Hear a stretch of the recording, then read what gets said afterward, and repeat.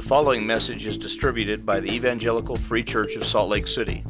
More information is available at our website, www.slcevfree.org.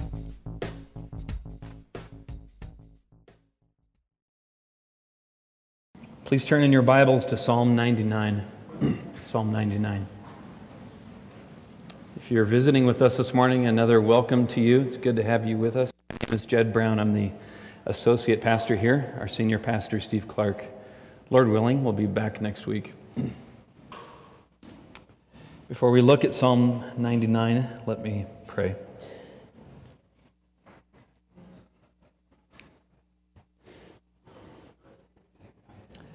Holy Father, the words of that song that we just sang, that we see your righteousness and we love your righteousness and we praise your righteousness.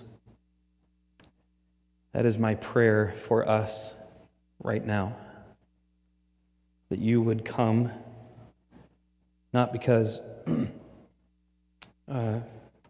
I would deserve that or that anyone else here would deserve it, but on the basis of your character, because of who you are.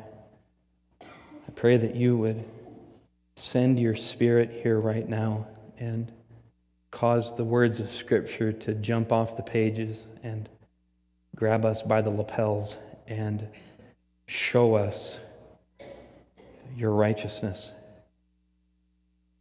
And would you cause us, in seeing your righteousness, to not just see it and shrink at the sight of it, but to see it and somehow love it. We fallen sinners, we need you to come and do a great work in us, Holy Spirit, to work in our hearts, to see your holiness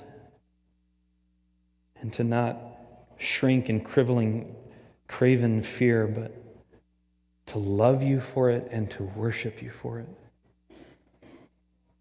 So I ask, would you come and do a work now? Please change us. Please make us different people. But the only way we can be changed is if we see you clearly. The only way we can do that is if you would come. Show us Jesus, Holy Spirit. So please help me to be clear. Help my words to be accurate. Help me to be an accurate messenger of who you really are. And please let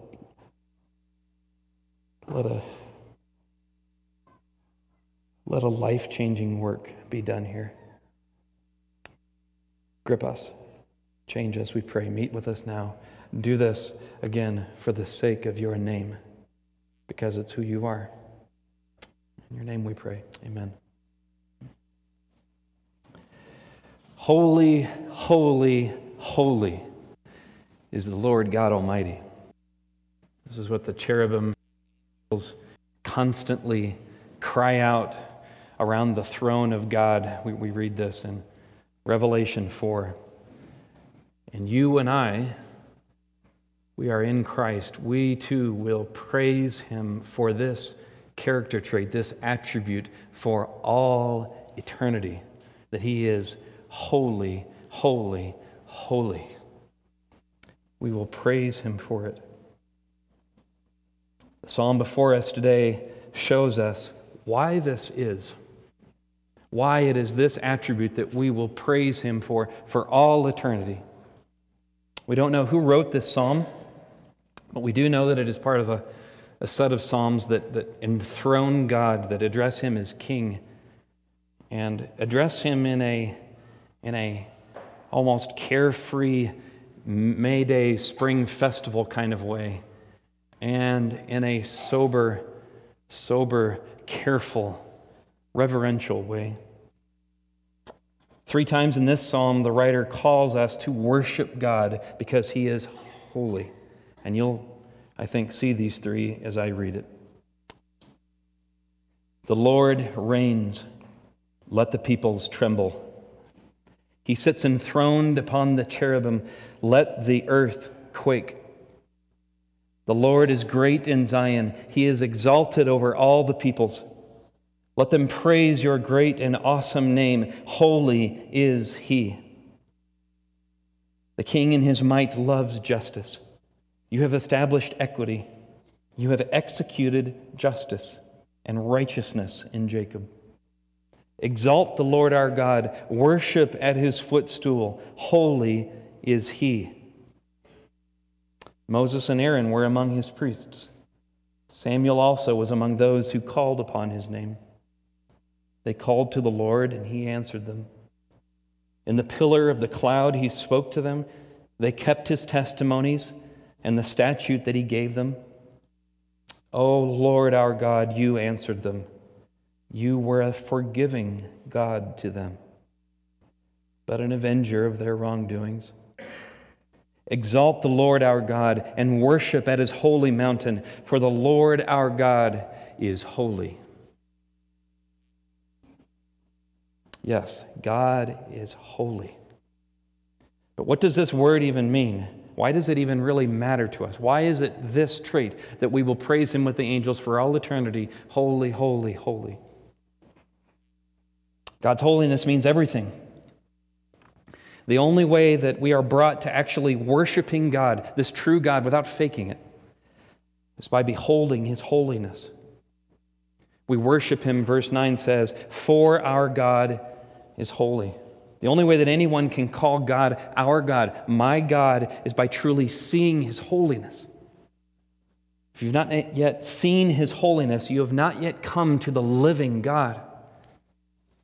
You may have been performing religious duties. You may have acquired knowledge about God, but that's not the same thing as coming before Him and seeing His holiness, coming into His presence, into the throne room of the Almighty, and in some way, somehow be found to be able to stand before His majestic holiness. To stand there, to find a place there, to find a welcome place there. If you've not experienced this, then you have not come to know this God. To experience God's holiness and to be changed by the experience, to be cleansed and not destroyed, well, this means everything for you, for all of us, for all eternity. But we have a perpetual problem, we Christians. You know the old saying, familiarity breeds contempt, right? We have in our hearts this propensity to become falsely familiar with Him, to emphasize the traits about Him that we prefer, you know, the God that we would like to have, the more comfortable God, the domesticated God.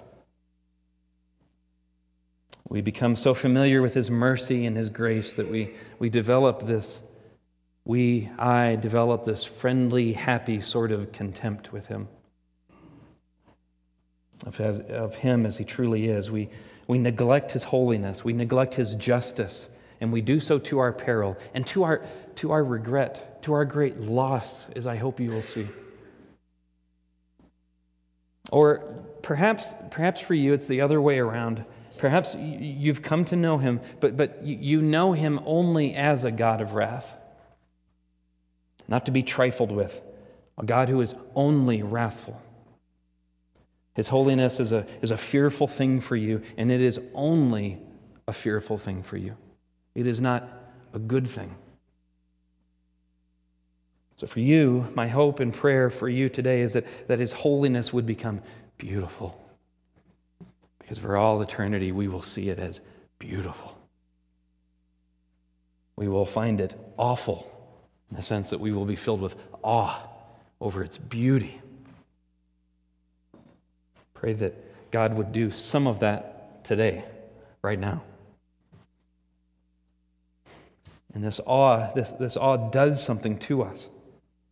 All those who truly know the Lord will see Him as He is and will be changed, transformed at the sight of Him. You cannot see His holiness and live and not be changed. not perfected, but the sight of his holiness changes a person. It just does. We do not grow in holiness because we do not see him as he truly is. So may the Spirit give us this sight and make us different people, even right now, as we look at his word. So then we see in this psalm the holiness of God and his holiness, his supreme holiness. When it is experienced in faith, transforms us into being true worshipers of God. I could say that's the main point of the psalm, that the experience of his holiness, not just the knowing of it, not just to be able to explain it, but the experience of it transforms us into being true worshipers of God. We see this morning in this psalm that his holiness is defined for us, it is pictured for us, and we see it experienced, defined, pictured, and experienced. That's my simple outline. Holiness defined. We must define holiness. We must define holy because, again, it is a word that we know, and yet we don't know how much we don't know about it. It's a familiar word. We often think of the word holy in the sense of, righteousness. What we do and don't do. The things we fail at, sin, commandments, righteousness. But the English word, holy, that is translating the Hebrew word here, it's as I understand it from others, it's a Germanic word that simply means to be other, to be separate. It's not something you do, it's a state of being. And the Anglo-Saxon word is similar, the word sanctified, meaning to be set apart, to be other. If you have a special old plate at home that was passed down to you from generation to generation, chances are it's not sitting at home with the other plates. It's up on a shelf all by itself, maybe on a little stand. You've sanctified it.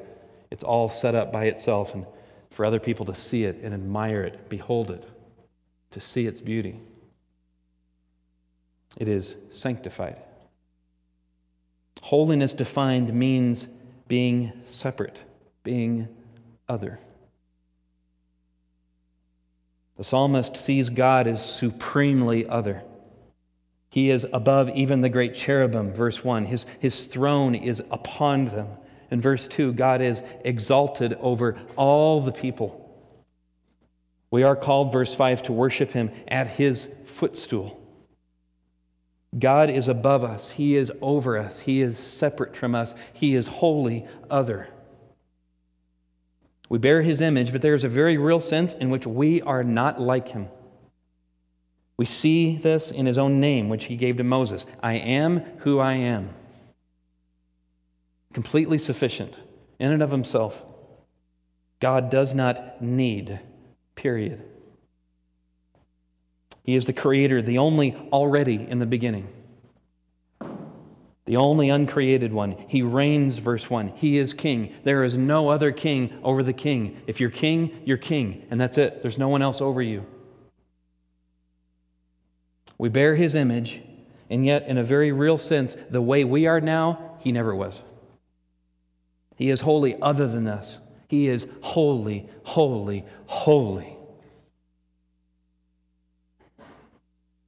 The set of three holies here in this psalm is no coincidence, I think. The writer is making a very strong point that an ancient Hebrew listener, I think, would have picked up pretty quickly. Ancient Hebrew had no word for better or best. If you wanted to say that something was better or bigger, you would repeat the word. So Paul does this in Philippians 3 when he's giving us a spiritual resume, and he says before he met Christ, he says, I was the Hebrew of Hebrews. I was a Hebrew, he says. Meaning, I was the best. You also remember what the inner room of the temple was called, that inner place where the ark rested, where the cherubim on the ark folded their wings there, the footstool of the Lord, David says. There, the holiest place is called the Holy of holies. But the God who meets with man there, he is something else. When the prophet Isaiah saw a vision of God recorded in Isaiah 6, he saw cherubim calling out to one another, "Holy, holy, holy is the Lord of hosts. The whole earth is full of his glory."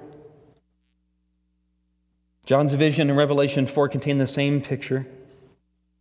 And as others have noted, this is the only time in Scripture, this is the only attribute of God that is repeated in triplicate. He is holy. He is holy, holy.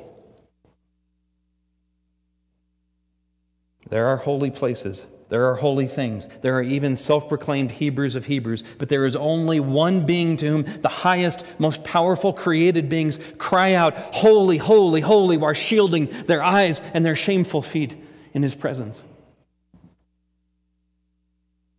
There is only one who is supremely set apart from all else, who is wholly other from everything else that is. Between him and all else is an infinite gulf of being. Holy is he. And yet, he is personal. He has a name, the Lord. Verse 1, big L, small caps, which means the name that he gave to Moses, Yahweh. The I am who I am. And this personal Lord, he moves toward us.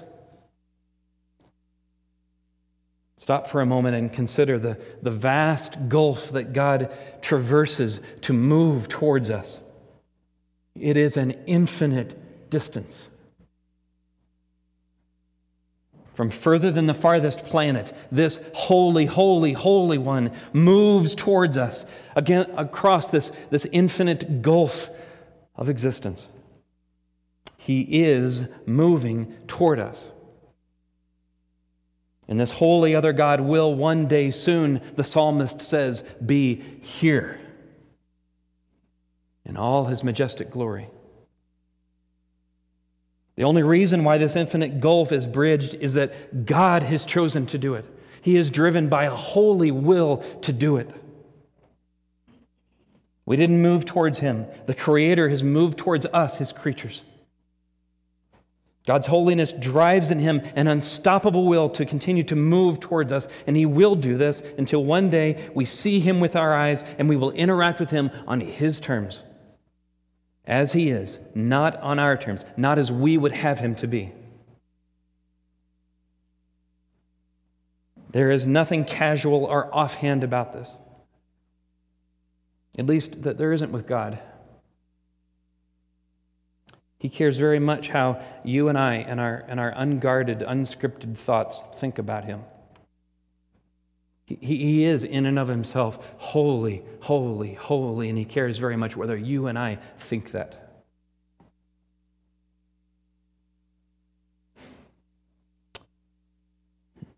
So the psalmist blesses us by picturing for us this holiness. Here we see his holiness pictured in this psalm. God does more in his word than just describe himself in existential terms like otherness and holiness, thankfully. He gives us pictures. That's what the psalmist gives us here. The sight of his holiness is meant to draw you and I to experience cleansing and change into true worshipers. So the psalmist is looking forward in verses 1, 2, and 3. The image here, it cannot be anything else other than the second coming of the Lord. He was seeing more than he knew. On that day, everyone will see indeed that this holy, holy, holy God reigns, that he is king. This God, this king, is a Lord of majesty. This is another aspect of his holiness, that he is a majestic God, a king of awful beauty, of unmatched glory. He is a majestic king, perfect in beauty, perfect in his perfections. Our holy God is moved by a holy will, and he moves towards us in his glorious majesty. A beautiful, awful majesty. And he will come on a living throne, verse 1 says, upon the cherubim. This will not be a herd of little half-clothed winged babies, but an awesome force of the most powerful beings, coming in might and in wrath, in fury. The earth itself will not help but quake in fear. Thus we see that not only is he moving towards his creation with an unstoppable will, and he is moving towards us in majestic glory, but he is moving towards his creation in wrath. Wrath is part of his holiness. He is clothed in perfect infinite majesty, and he moves towards his creation to remove all that offends that majesty. All that stains it and rebels against it, he must, because he is holy. He would not be holy if he did not possess this wrath.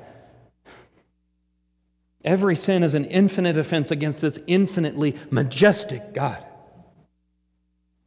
So he comes in wrath. He comes in wrath because in his holiness, verse 4, he loves justice. He loves justice. He is not partial to anyone. He's not partial to you. He's not partial to me. Nobody. He's only partial to himself, to his own perfect, holy character. He's just. Therefore, he loves justice just as much as he loves mercy. Therefore, he will establish equity. He will make all things right. Everything in his kingdom will be completely fair. So then he will execute justice. Every sin, every offense will be seen to be justly dealt with. Every offense against his perfect, infinite majesty. That's because he will execute righteousness. And we come back to the most common characteristic that we think about when we think about his holiness. God moves in a holy will in wrath against all that offends his majesty because he is righteous, righteous, righteous. And he is bringing about a perfect kingdom where there will be no sin, no hurt, no tears, no pain, where all is righteous. In his righteousness, in his wrathful majesty, the king is on the move. And the question before each one of us is, how do we experience his awful holiness? What is your experience of it? That's the question. There is no question of his character. There is no question of that he is on the move. There is no question that one day he will be here. The only question is, how do you experience that awful, majestic holiness? That's the question.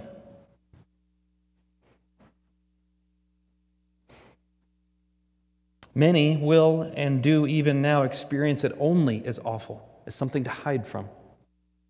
As something you pretend isn't real, isn't there. But it will be here. One day soon. And yet we see in this psalm there is another group who rejoice over the fact that he loves justice, who praise him and exalt over him that he executes justice and righteousness. They're thrilled by it. How can this be? This is why the psalmist makes an abrupt turn here at verse 6. He turns on a dime from picturing his holiness, the Lord's holiness, to picturing for us the experience of his holiness by some sinners like you and me. Moses, the man of God, who deliberately disobeyed God before all the people. Moses, who, like you, like me, couldn't wait for Moses to return from the mountain and deliberately indulged in idolatry. Samuel, a prophet, and a total wreck as a father. Good men, men we admire, we look up to, good men, sinners in need of mercy. They actually heard his voice. They were religious men who went to church, and by many standards, again, were good men, and yet men who did not do all that they could do. Men who, despite keeping his commandments, still needed mercy. They still needed forgiveness. Men who offended the majesty, the infinite holiness of this holy, holy, holy God. We are no different. None of us can do all that we can do. All of us have sinned. And do not think for a moment that being from a church family or being from Utah or being more relatively righteous than somebody else earns you any partiality before this holy, holy, holy God, because it does not. Our problem is not the relative badness or number or how recently you've committed your worst sin. Our problem is the infinitely holy majesty of the one that we've sinned against. He will not be partial. So then, what is our escape? How does one move from cowering in fear to being in Jacob, to rejoicing at his coming? Verse 5 gives us a vivid hint. Those who rejoice worship him at his footstool, it says. Again, we have to think harder about that than the original readers would have.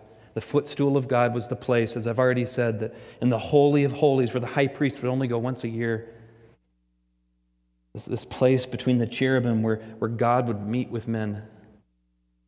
And the only way that he could enter was if the blood of a sacrificial lamb was splattered there, the blood standing between this holy, holy, holy God and the people. It was a picture that pointed forward. Verse 4, when a king would come and he would ascend the holy hill of Zion, the hill of Calvary. When this king, Jesus, went to the cross, he showed us just how much God loves justice and mercy. He showed us just how much God's wrath burns against sin. For it was there that God executed justice for our sins, but upon him by executing his own Son in our place. It was there that pure justice was meted out as the Father, in all of his awful holiness, put his holy, holy, holy Son to a brutal death in our place. Justice was done. Why? Because God loves, in his holy, holy, holy nature, he loves justice. Because he loves mercy.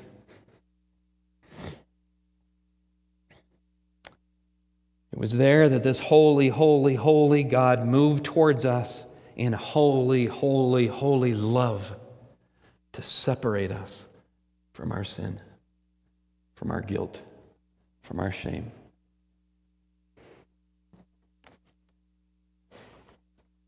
He did this in the most equitable way possible. The holy, holy, holy one dying in the place of me, the sinful, sinful, sinful one. So it is no wonder that the psalmist says, praise him at his footstool. His blood has covered us, or it can cover you. It can cover you if you would trust in Jesus, if you have not. If you would, verse 8, cry out to him for forgiveness and mercy, not on the basis of what you have done or how relatively bad it is, but on the basis of what he has done in his Son. If you would do that, if you would cry out to him on the basis of Jesus, here is what you will hear. You will hear the just pronouncement over you, forgiven. Forgiven.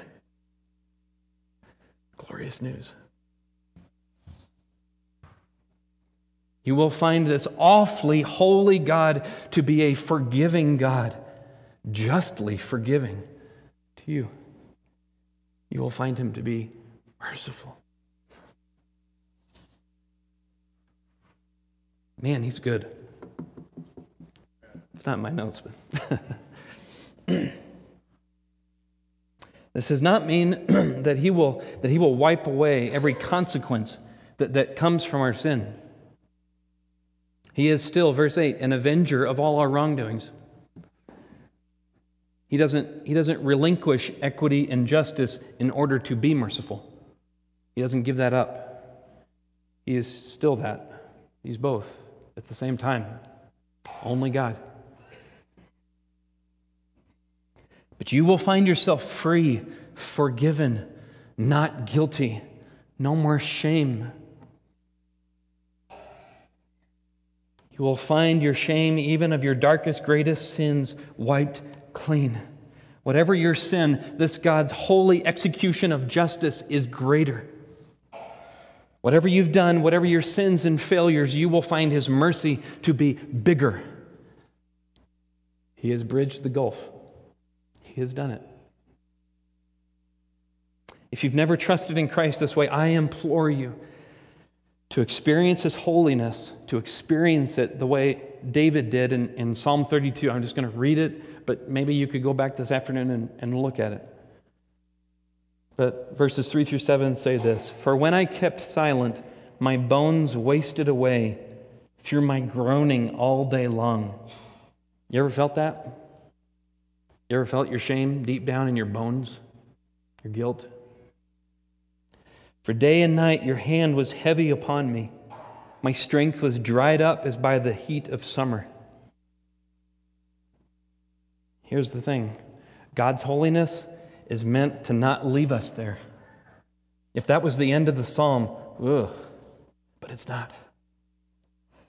"I acknowledged my sin to you. I did not cover my iniquity. I said, I will confess my transgressions to the Lord, and you forgave the iniquity of my sin," the guilt, the sinfulness, of my sin. "Therefore, let everyone who is godly offer prayer to you at a time when you may be found. Surely in the rush of great waters they shall not reach him. You are a hiding place for me. You preserve me from trouble. You surround me with shouts of deliverance." Oh, that's good news. God is still an avenger of all of our wrongdoing. He's still just. There will still be a rush of great waters. Our sin still breaks the dam. But if you would trust in Him, you will experience this sovereign, holy one to, in the rush of great waters, to be a hiding place for you, and they will not touch you. You will find Him to be that for you today, a hiding place for you today and on that day when He comes. He will preserve you, and you will shout with delight at His deliverance of you. To be godly is not to be perfect. It is to know that you need mercy and to cry out to the only one who can justly give it. That's what it means to be godly.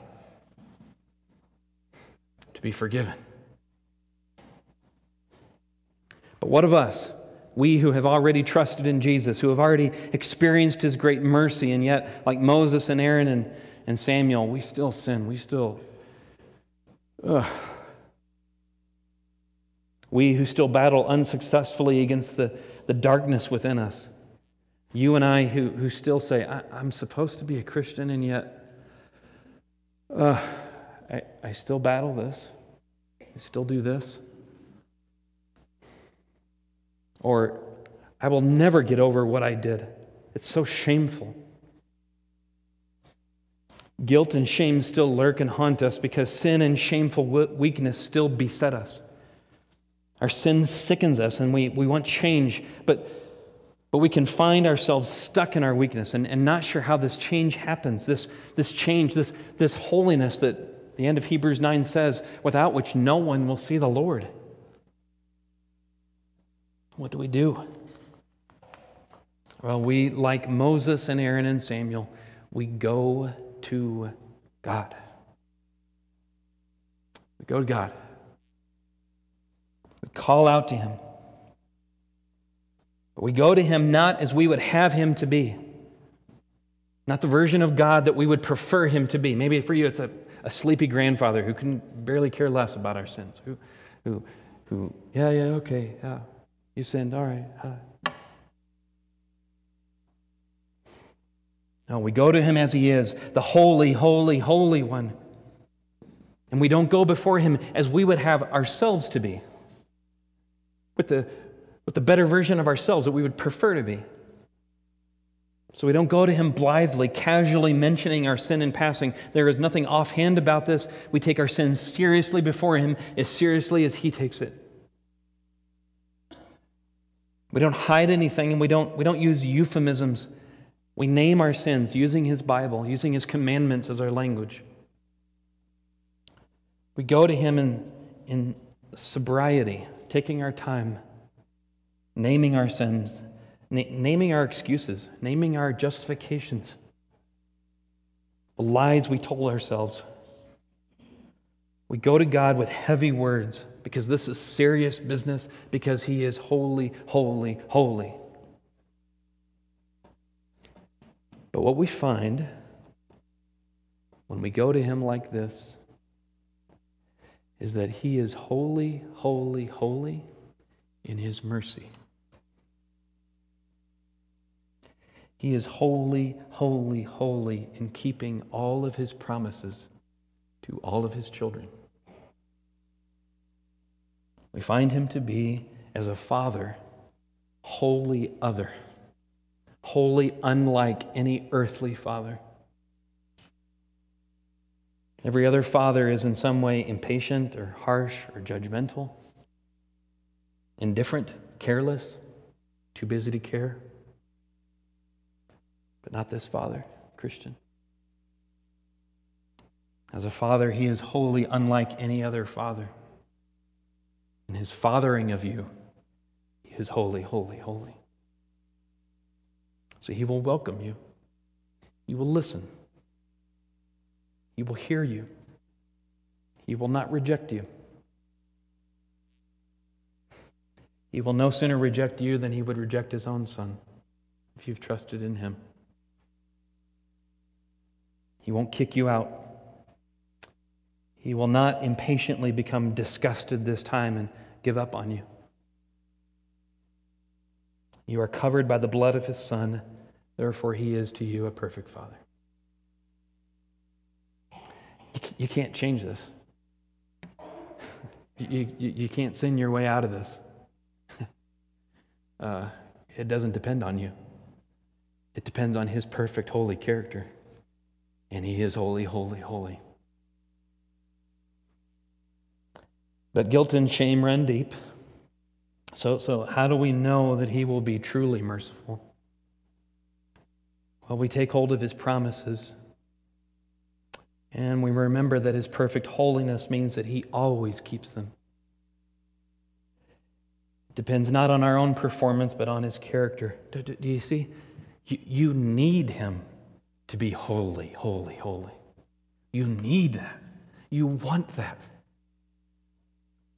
For only such a one can keep such lavish promises. Only such a one can keep them for all eternity. Only a one like this one holy, holy, holy God can be to you as He is so lavishly promised to be. So, we go to Him. Take Jesus' promise to us. I will never leave you nor forsake you. That's a big promise. We remember that this promise is real because of Jesus who makes it. We remember it and we believe it, not on the basis of ourselves, but because He is holy. Despite all our wavering, despite all our weakness and sin, God does not leave us. He is steadfast in His love. He is supremely patient. He doesn't give up on us. He will never leave us nor forsake us to the most holy, holy, holy degree. So then we can cry out with David in Psalm 25, "For your name's sake, O Lord, pardon my guilt, for it is very great." Or maybe it's just me. I don't think it says very there. I think that's me adding to it. That's how I feel. We can know that He will do it because that's who He is. For the sake of His own name, He will do it. Because He is holy, holy, holy. His mercy is greater than all of our sins. And He will pardon all of our guilt. He promises to do it, and He will do it. We know this because Paul says in 2 Corinthians 1 that all of God's promises find their yes, where? In Jesus. We can look to the cross. We can look to Jesus, our crucified Savior, and know God keeps His promises. God will do it. He will not fail, though I do. And He will do it tomorrow. He will be that Father to you tomorrow and on the day when He returns. To be a Christian is to bet your life on that. Faith. Now, it is right here as we experience His holiness, His holy righteousness, and our sin is cleansed, and we experience His holy mercy as we come face to face with Jesus again, and we see Him. We see all His supreme patience, all His forgiveness, all His love, that we are changed. Who He is in this experience, in this interchange, is imprinted upon us, and we are left irrevocably changed. Do you see, coming to Him in confession in your sin is right at the core of the process of you becoming more like Christ. It's here that we are changed. It's here that the forgiveness of God is imprinted upon us and makes us forgivers of others. It's here that the supreme patience of God imprints itself on us and makes me slowly but surely a more patient father to my children, to my family. It's here that in the words of 2 Corinthians 5, we learn to live not for ourselves, not to be filled with fear about what other people think of us, not to need other people, not to need what they give us, but to live for Him, for our sake died, who for our sake died and was raised. To live in love as we have been loved. To live in loving generosity to others as we have been so generously dealt with by Jesus on His cross.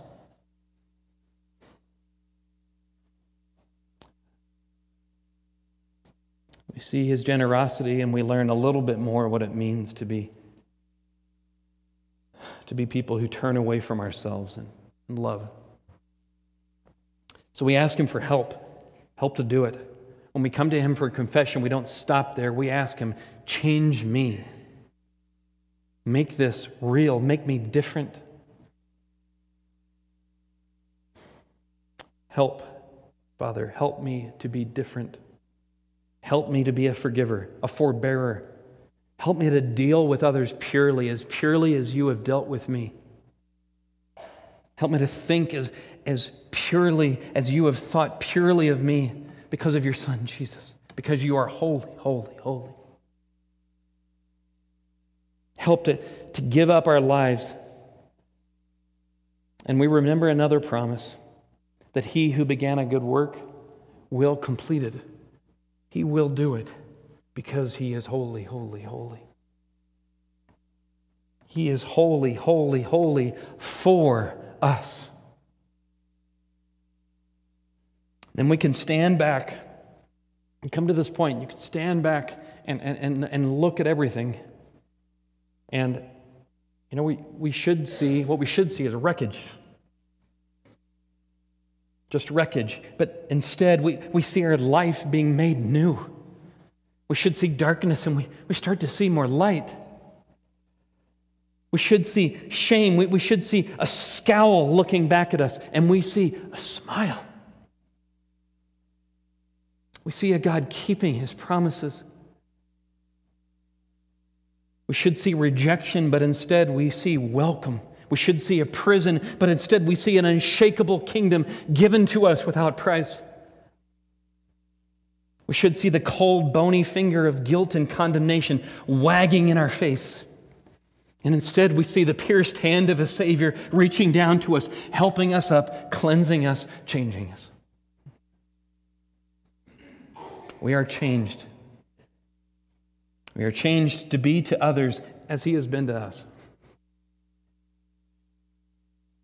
So, you get to this point, and what is left? What is left to do but worship Him?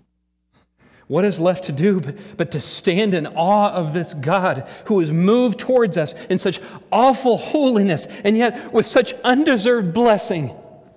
There is nothing left to do but worship Him. to offer our lives to Him in worship. So I close with the words of Hebrews 12. Christian, this is you. This is real for you. This is true for you and me. We should strive for peace with everyone, the writer says, and for the holiness without which no one will see the Lord. For this reason, this is already true of you because of what God has done, because He is holy, holy, holy. You have not come to what may be touched, a blazing fire and darkness and gloom and a tempest and the sound of a trumpet and a voice whose words made the hearers beg that no further messages be spoken to them, for they could not endure the order that was given. If even a beast touches the mountain, it shall be stoned. Mount Sinai. Indeed, so terrifying was the sight that Moses said, I tremble with fear. But you have come to Mount Zion, and to the city of the living God, the heavenly Jerusalem, and to innumerable angels in festal gathering, and to the assembly of the firstborn who are enrolled in heaven, and to God, the judge of all, and to the spirits of the righteous made perfect, and to Jesus, the mediator of a new covenant, and to the sprinkled blood that speaks a better word than the blood of Abel. See that you do not refuse him who is speaking. For if they did not escape when they refused him who warned them on earth, much less will we escape if we reject him who warns from heaven. At that time his voice shook the earth, but now he has promised, yet once more I will shake not only the earth, but also the heavens.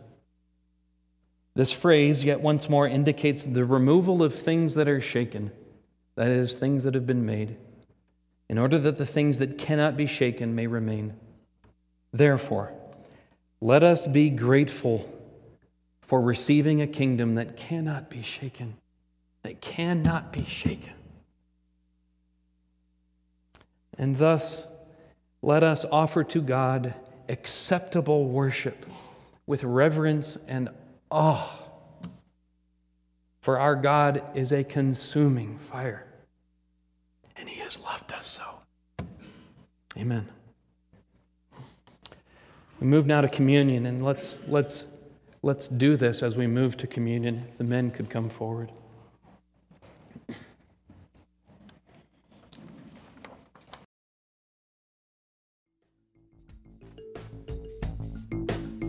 Thank you for listening to this message recorded at the Evangelical Free Church of Salt Lake City in Salt Lake City, Utah.